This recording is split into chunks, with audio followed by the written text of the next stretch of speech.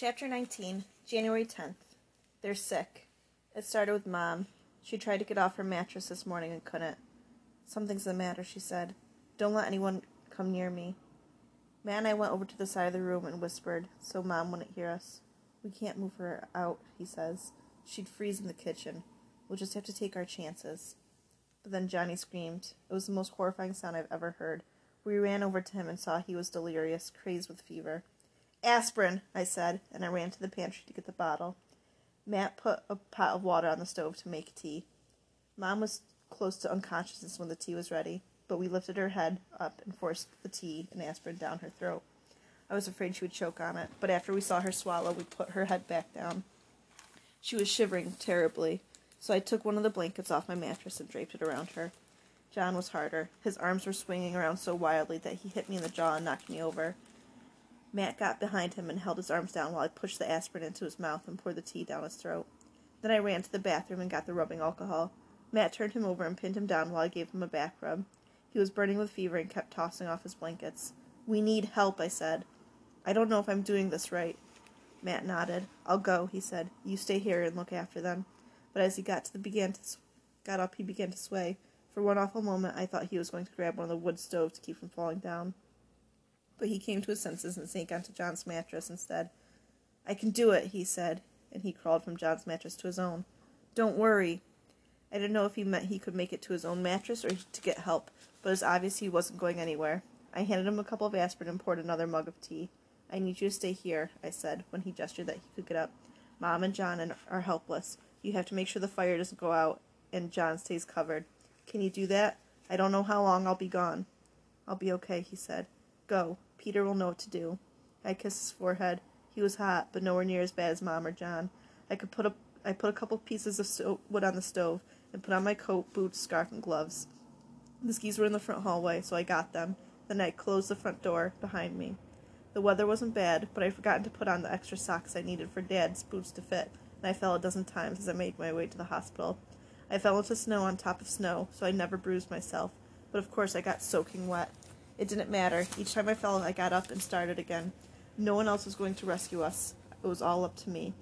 I don't know how long it took me to reach the hospital. I remember thinking I should have eaten something before I'd left, so I'd probably close to noon when I got there. But it didn't matter. Nothing mattered except getting help. Unlike the last time I'd gone there, the outside of the hospital was completely deserted. No guards prevented me from entering. I had a moment of pure terror that I find no one inside, but I pushed the front door open and could hear sounds in the distance. The lobby was empty. I followed the voices. I'd never heard a hospital so quiet before. There weren't any lights on, and I was wondering if the generator had finally stopped working. If the hospital wasn't functional, what chances did any of us have? Eventually, I found the source of the noise. It was two women nurses, I assumed, sitting in an empty room. I charged in there, relieved to see them, terrified of what they were going to say. "I need Dr. Elliot," I said. "Peter Elliot, where is he?" "Elliot?" one of the women said, and she scratched the back of her neck. "He died on Saturday, didn't he, Maggie?" "I think it was Friday," Maggie replied. "Remember Friday we lost 10 people? We thought that was the worst of it. Then Saturday we lost 17, but I think it was on Friday." "I'm pretty sure it was Saturday," the first woman said. "Doesn't matter, does it? He's dead. Just about everyone is." It took me a moment to realize they were saying Peter was dead. Peter, who had done all he could to protect us and care for us, had died. "Peter Elliot?" I said. "Dr. Elliot? That Peter Elliot?" "Dead, just like everyone else," Maggie said. And she kind of laughed. "I guess I'll be next." "Nah," the first woman said. "If we're not dead yet, nothing's going to kill us." "Flu," Maggie said. "Past couple weeks it's flying through town. People kept coming here, like we could do something, and all the staff kept coming down with it. Except for Linda here, and me, and a couple of others. We'd go home except we're scared of what we'd find, and besides, we just make our family sick. Funny, isn't it? We've survived so much in the flu that's going to kill us all." "My family has it," I said. "Don't you have any kind of medicine? There must be something." Linda shook her head. "It's the flu, hun," she said. "It just runs its course. Only thing is, no one has the strength left to fight it off." "It's a bad strain," Maggie said, "like in 1918. The kind that would kill you anyway." "But my family," I said. "What should I do for them?" "Make them comfortable," Maggie said, "and don't bring them here when they die. We're not taking any more bodies." I gave them aspirin, I said, and an alcohol rub. Was that the right thing to do? "Honey, listen to us," Maggie said. "It doesn't matter. Maybe you'll be lucky. Maybe your family's stronger. Aspirin won't hurt. Alcohol rubs won't hurt. Pray if it'll make you feel better, but whatever's going to happen is going to happen, and it'll happen fast. You can try fluids, Linda said. If you have any food, try to make them eat. They'll need all the strength they can get. Maggie shook her head. Save the food for yourself, hon, she said. You look healthy enough. Maybe you're like us, and you're resistant to this strain. Your folks would want you to live. Take care of yourself. Your family's going to live or die no matter what you do. No, I said. No, I don't believe you. There has to be something. There were how many people here last week, Maggie asked. 100, maybe more? We lost half of them the first day. Go home and be with your folks. Give them whatever comfort you can. Sorry, Linda said. I know it's a tough break. Sorry to tell you about Dr. Elliott. He was a nice man. He worked until the end. Then he just collapsed and died. We've lost a lot of the staff that way, working till their last breath. But maybe your family will make it through. Some people do. There was no point staying. I thanked them and started the journey home. The wind had picked up and was blowing against me for much of the walk. I stumbled as much as I skied, and it was all I could do to keep from bursting into tears. Peter was dead. For all I knew, Mom and John were also. Matt might die too. I remembered how John had asked me what he would do if he were the only one of us to survive, and how flippant I'd be. And now I was facing the same thing. Yesterday, everything was fine, but tonight I could be completely alone. I told myself over and over again that I wouldn't let that happen. We were strong. We ate, we had heat and shelter. We've been lucky so far. We'd stay lucky. We'd stay alive. The sky was darkening when I finally made it home, but it looked like a snow sky, and I was sure it was still daytime. It took all the courage I had to open the door. But when I got to the sunroom, I saw things were pretty much as I'd left them. Mom was so quiet I had to kneel to her side to make sure she was still breathing, but she was. Johnny was delirious, but he was covered and not flailing around so much. Matt was lying on his mattress, but his eyes were open, and he turned around when he saw I'd come in. Peter, he said. I shook my head. We're on our own, I said. It's just the flu. We'll be fine. Okay, he said, and closed his eyes. For the most horrible moment of my life, I thought he'd died, that he had stayed alive until I got back, and then felt he could die. But he'd just fallen asleep. His breathing was shallow, but he was definitely alive. I put some wood in the stove and collapsed onto my mattress. That's where I am now. I don't even know why I'm writing this down, except that I feel fine. Maybe tomorrow I'll be dead. And if that happens and someone should find my journal, I want them to know what happened. We are a family. We love each other. We've been scared together and brave together. If this is how it ends, so be it. Only please, don't let me be the last one to die. January 11th. We made it through the night. Mom and Johnny don't seem any better. It was harder getting the aspirin down Mom's throat. She coughed a lot and threw the pills back up, so I dissolved them in tea. Johnny's alternates between delirium and stupor. I don't know which is scarier. Matt is the least sick of the three, and I really think he'll survive. He sleeps most of the day, but when he's awake, he's Matt. I gave all of them aspirin and cold remedies every 4 hours, and sponge-bathed them and gave them alcohol rubs. It's hard keeping the blankets on Johnny. I heated beef broth and spoon-fed them all. I had to hold up Mom and Johnny's head when I did. Matt was able to stay awake long enough to take a few swallows on his own. That's got to be a good sign. When I went out this morning to clean the bedpan, I discovered it was snowing again. It probably started right after I got in yesterday. It's obviously not dying down by this morning. But we probably got another 6 inches. Not that it matters. I don't have a fever. I'm tired from staying up, and it's hard to remember to eat. But I'm definitely not sick. Maybe I'm crazy. But I keep thinking if Mom and Johnny and Matt have made it this long, they're not going to die. Linda and Maggie made it sound like everyone at the hospital died the day they got sick. Mom's moaning. I think I'd better check on her. January 12th. No change. Matt's a little weaker. John's a little quieter. It's getting harder for Mom to swallow. There was an ice storm last night. The tree branches are all covered in gray-tinged ice. January 13th. Horton woke me up. He was yowling. I didn't even realize I was asleep. I remember putting logs in the wood stove, lying down for a few minutes, and I must have fallen asleep. Horton was yowling. I was coughing, gut-wrenching coughing. Then I realized the room was filled with smoke, and we were all coughing. I thought, the house can't be on fire because that would just be too funny. I managed to turn on my flashlight like I needed it to see if the house was on fire, but I didn't see any flames. I moved the flashlight around and saw the smoke was pouring out of the wood stove. It had backfired and was filling the room with smoke. Smoke inhalation can kill you. The first thought was to get the hell out of there, run out the side, breathe some real air, but everyone else was coughing, which meant they were still alive, and I had to get them out of there. Mom and Johnny were far too weak to get up on their own. I didn't dare take them outside. The kitchen floor was going to have to do. I took my blankets and grabbed one off Matt's bed, waking him up in the process. I was half blind by the smoke, but I managed to get the blankets out onto the kitchen floor. It took every ounce of courage I had to go back into the sunroom, but I did. Thank goodness Matt had enough strength left to help me pull Johnny first and then Mom into the kitchen. I told Matt to stay there, and I ran back and got everyone's pillows and blankets. Matt helped get them in place. He was gasping so badly I was afraid he'd have a heart attack, but he waved me off.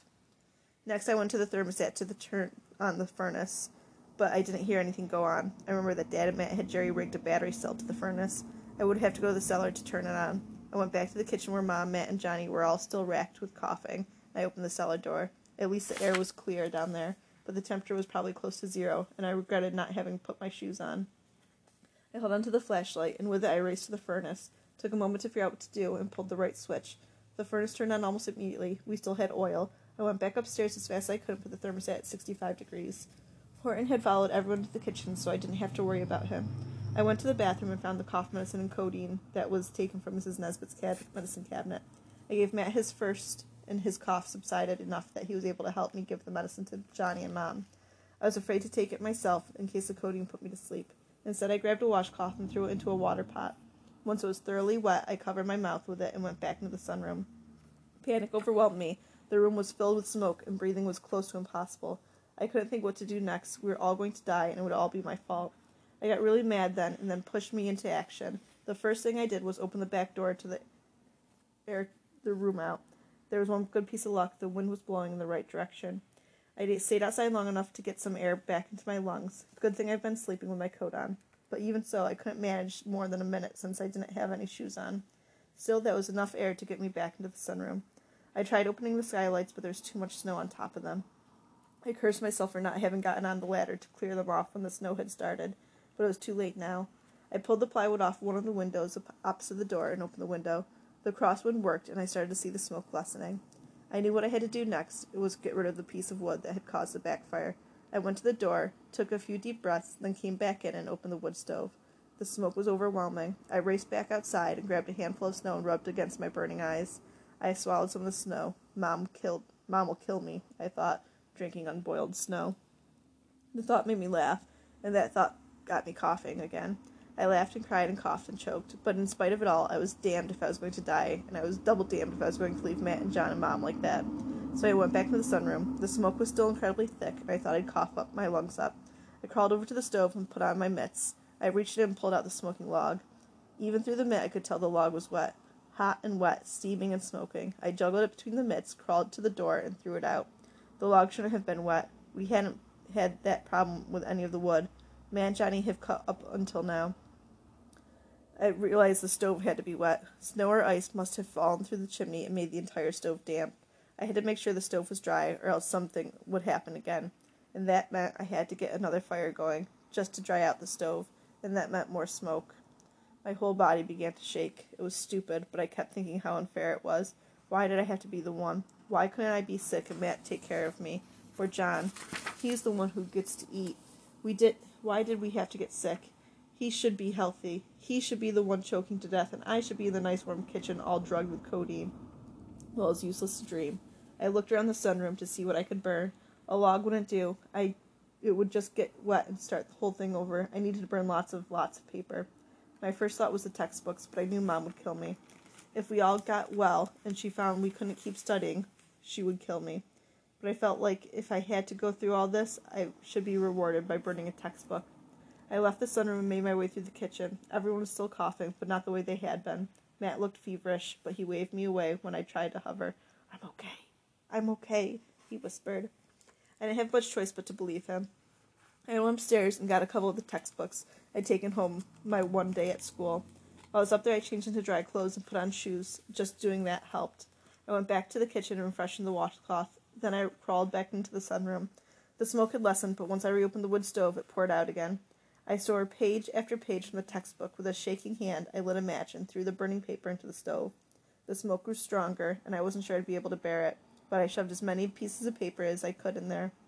When I was sure the fire would last at least a minute, I let myself go to the back door and gulp in some air. Then I went back, tore more sheets out, and burned them. I don't know how long I burned paper, but I know I killed 1.5 textbooks. If the school wants them back, they can sue me. Finally, the stove stopped smoking. I tore some more textbook, then piled on some of my kindling. When the fire was going good and strong, I put a couple of logs in, and everything was fine. I took a pot and filled it with snow and put it on top of the stove to get some moisture back in the room. I waited about half an hour, and then I closed the window. I waited another half hour after that, watching the fire, making sure it was burning clean before I closed the door. I wanted more than anything to curl up on the kitchen floor and go to sleep, but I didn't dare leave the wood stove unattended, so I stayed awake and only left the sunroom to go into the kitchen a couple of times to check on Mom and Matt and Johnny. The window I took the plywood off of has an eastern exposure. I can see the sky lightening, so I guess it's dawn. It really isn't January 13 anymore. I'm going to leave everyone in the kitchen for the time being. I'll give them their aspirin and let them go back to sleep. It's taken hours for the house to get from below freezing to 65 degrees, and they might as well enjoy it. Besides, the sunroom still stinks of smoke, and I really should open the window and the door and air things out. We'll be sleeping on smoky mattresses for weeks to come. Because if this didn't kill us, nothing will. It's January 14th, and I can see the dawn, and we're all going to survive. January 14th, we're all still alive. I'm scared to leave everyone in the kitchen, and I'm scared to move them back. What scares me the most is I don't think Matt has the strength to help me get them into the sunroom. I'm just going to have to hope we have enough heating oil to make it through the night. I stink of smoke, and it hurts to breathe. January 15th. After I gave Mom her morning aspirin, I bent over her and kissed her forehead. It was just like Sleeping Beauty. Mom opened her eyes, stared straight at me, and said, "Not until you finish your homework." I burst out laughing. "Don't laugh at me, young lady," Mom said. "Yes, ma'am," I said, trying with all my might not to. "Very well," she said. "I'll make supper now." She struggled to get up. "No, that's okay," I said. "I'm not hungry." "Nonsense," she said, but she fell back asleep. Her breathing was steady, and I could tell her fever had broken. She woke up a few hours later and seemed puzzled to be in the kitchen. "Is everyone all right?" she asked. "We're fine," I told her. She looked over and saw John and Matt sleeping on the floor. "What are we doing here?" she asked. "What's going on?" "There was a problem with the wood stove," I said, "so I turned the furnace on, and you've been sleeping in here." "You look terrible," she said. "Are you eating properly?" "No," I said. Mom nodded. "Well, none of us are," she said, and went back to sleep. When she woke up this evening, she was just about normal. She managed to sit up, and she asked how each of us was doing. I gave her the rundown. "How long have we been sick?" she asked. "I don't know," I said. "I've lost track. A few days?" "And you took care of us all that time?" she asked. "By yourself?" Matt helped, I said. I wanted to collapse by her side and weep and have her hold me and comfort me, none of which, of course, could I do. The real problem was the wood stove, but that's okay now. Maybe tomorrow you'll move back to the sunroom. "When did you eat last?" she asked. "I haven't been hungry," I said. "I'm okay." "You need to eat," she said. "We can't have you getting sick. Get yourself a can of mixed vegetables and eat it all." "Mom," I said. "That's an order," she said. So I did, and when I finished the can of vegetables, I realized I was famished. I went back to the pantry and made myself a can of carrots and ate all of that. I probably haven't eaten in a couple of days, so I guess I'm entitled. Then I realized Mom was well enough to eat, so I heated up a can of soup and gave her some. Matt woke up and he ate along with her. "I'm worried about Johnny," Mom said when she finished her soup.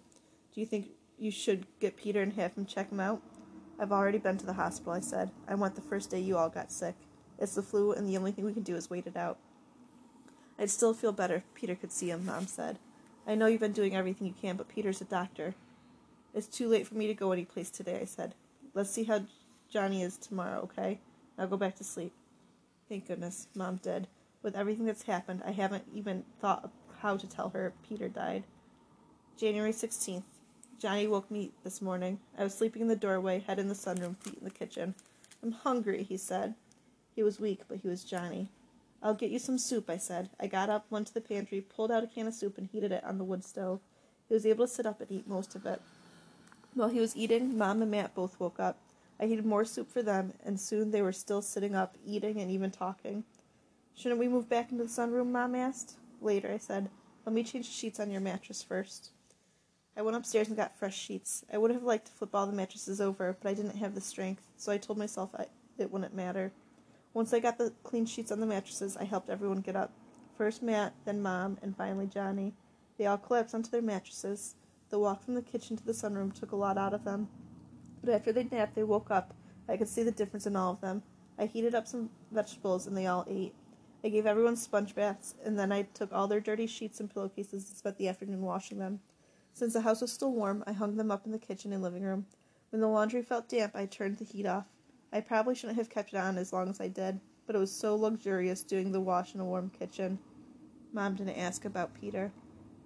January 17th. Everybody was crabby and demanding. Get me this. Bring me that. I'm hot. I'm cold. It's too bright. It's too dark. Why did you do that? Why didn't you do that?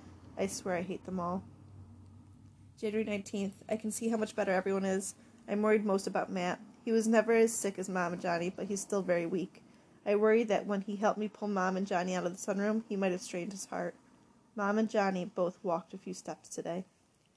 January 21st. I'm feeding everybody 3 meals a day. It's probably suicidal, but it's just so wonderful to see them eat. Mom says tomorrow she's going to be strong enough to do the cooking. John asked for his baseball cards, and he stayed up all afternoon organizing them. Matt asked me to bring him a murder mystery, and he spent the day reading it. This evening, Matt told me not to worry about the fire. He'd make sure to keep it going during the night. I should just get a good night's sleep. I'm going to take him up on that. January 23rd. I guess I slept for 2 days straight. I feel really groggy and I'm hungry. Mom's making me a cup of tea. Matt and Johnny are playing chess. Even Horton is sleeping on my mattress. I think we're going to be okay. January 26th. I climbed onto the roof today and cleared the snow off. It's been on my list of things to do since that awful night, but I wanted to make sure someone would be strong enough to rescue me if I got into trouble. John's getting stronger, faster than Mom and Matt. By this afternoon, I figured I could take my chances. It was hard work, but I can't imagine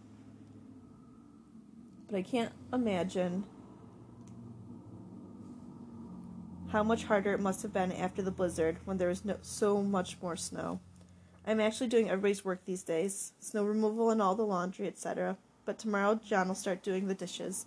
He's eager to do stuff, but we all agree it's better for him to take things slow and to make sure he recovers fully.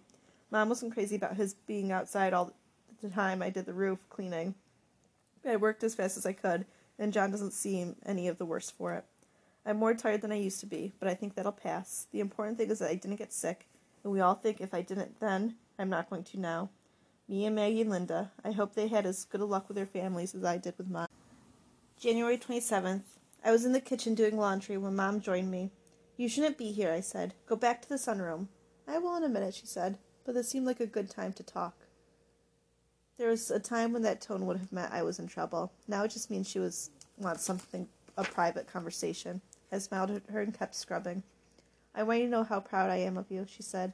There aren't words to say how grateful I am. We would have died without you, and we all know that. We owe you our lives. You would have done the same for me, I said, staring at the dirty underwear. I knew if I looked at Mom, I'd start crying. And I didn't want to do that because I worry if I start crying, I'll never stop. You're a very special girl, Mom said. No, you're a very special woman, Miranda. Thank you. You're welcome, I said. Is that it? Because if it is, you really should go back to the sunroom. There's one other thing, she said. I'm confused about something. Those first few days, well, everything is hazy in my mind. Was Peter here? I think I remember you going to get him, but I don't remember seeing him. Did you get to see him? Did he know we were sick? I know it's close to impossible to get from here to the hospital, so I don't even know if you made it. But did you try? I'm sorry. I'm just trying to pull all this together and make sense of it. This time I looked away from the laundry. I dried my hands off and turned to face Mom. I made it to the hospital, I said. That first day, Matt was too sick to go, so I went. Basically, I was told that I already knew. That you all had the flu, and you should be kept warm and given aspirin and made comfortable until you got better. So I came back and did all that. Did you see Peter? Mom asked. No, I said. I spoke to 2 women there, nurses, I think. I turned away from her and willed myself to be brave. Mom, Peter's dead, I said. The nurses told me. The flu decimated everyone at the hospital, patients and staff. You got sick on Tuesday and he died the weekend before. I don't know for sure, but I think a lot of people in town died. Maybe people all over the country. It was that kind of flu. We were incredibly lucky you all pulled through. Well, not completely because of luck. You've seen to it we've had food and water and shelter and heat. Even Matt making us move into the sunroom when we still had heating oil probably saved your lives, because when we needed that oil, we still had some. Mom stood there stone-faced. I'm sorry, I said. I haven't wanted to tell you. The nurses said he worked to the end. He was a hero. I wish we didn't need so damn many heroes, Mom said. and went back to the sunroom. Me too. January 30th. Matt remains weak, which is really annoying him.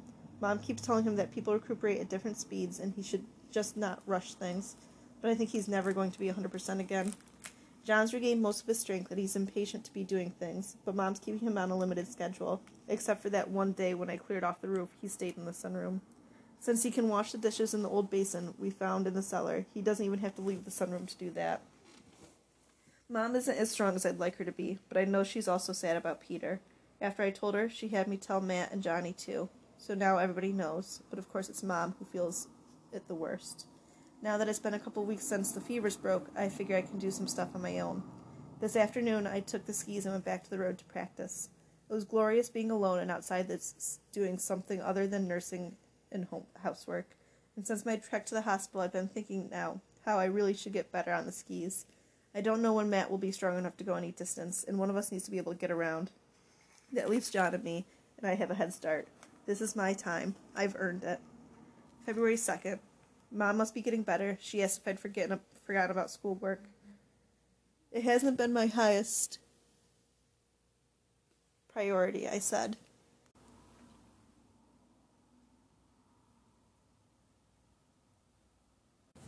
It hasn't been my highest priority, I said. Well, we need to change that, she said. For all of us. Johnny, there's no reason why you can't go back to algebra. Matt can help you, and I'm going to forget all my French if I don't start working on it. We don't want our brains to rot away. Mom, I said, I'm doing all the housework and I'm skiing. What more do you want from me? I don't want back talk from you. I can tell you that, she said. Now open up that history textbook and get to work. It's a good thing I didn't burn it. Or maybe it's not such a good thing. February 4th. Matt needed something from his bedroom. It's hard for Mom to get upstairs since she fell the second time, so I go to her room if she needs something for her. John only started going upstairs last weekend. Up until then, I got whatever he needed, and of course I've been doing the same for Matt. Do you think you're ready, Mom asked him. Sure, Matt said. I wouldn't do it if I weren't. Mom exchanged glances with me, but when I started to get up to go with him, she shook her head so slightly. Matt made his way out of the sunroom, through the kitchen, down the hallway, into the staircase. I don't think any of us breathed as we heard him lumbering steps on the staircase. Then the sound stopped. Go, Mom said to me. I ran to the staircase. Matt was standing 4 steps up. I can't do it, he said. Damn it to the hell, I can't get up the stairs. Then stop trying, I said. Just come down and try some other time. What if there isn't another time, he said. What if I'm useless invalid for the rest of my life? You may be an invalid, but you'll never be useless, I said. Matt, has it occurred to you that the reason you're so weak is because you pulled Mom and Johnny out of the sunroom that night? That maybe you sacrificed your health to save their lives, and that's something you should be proud of? They wouldn't be alive if it weren't for you. You have no idea how much you give to us every single day. You think I liked nursing all of you? I hated it. But I think of how you do things without complaining. You just do what has to be done, and I tried to be like you. So walk down those stairs and get back to bed, and if you stay exactly the way you are now, you'll still be the strongest person I've ever known. It takes one to know one, he said. Great, I said. We're both the bestest people ever. Now tell me what you want upstairs and go to the sunroom before Mom gets hysterical. So he did. I watched to make sure he made it down to the stairs, and I ran upstairs and got what he needed in the first place. It's going to kill us if Matt doesn't get stronger, but he doesn't need to know that. February 7th, Mom's birthday. Christmas, when Mom had shared her candy with us, I ate 2 of the 4 pieces I took and saved the other 2. So Mom's birthday present was 2 pieces of candy. John let her beat him in chess, and Matt walked to and from the staircase 3 times. She said it was the best birthday she'd ever had.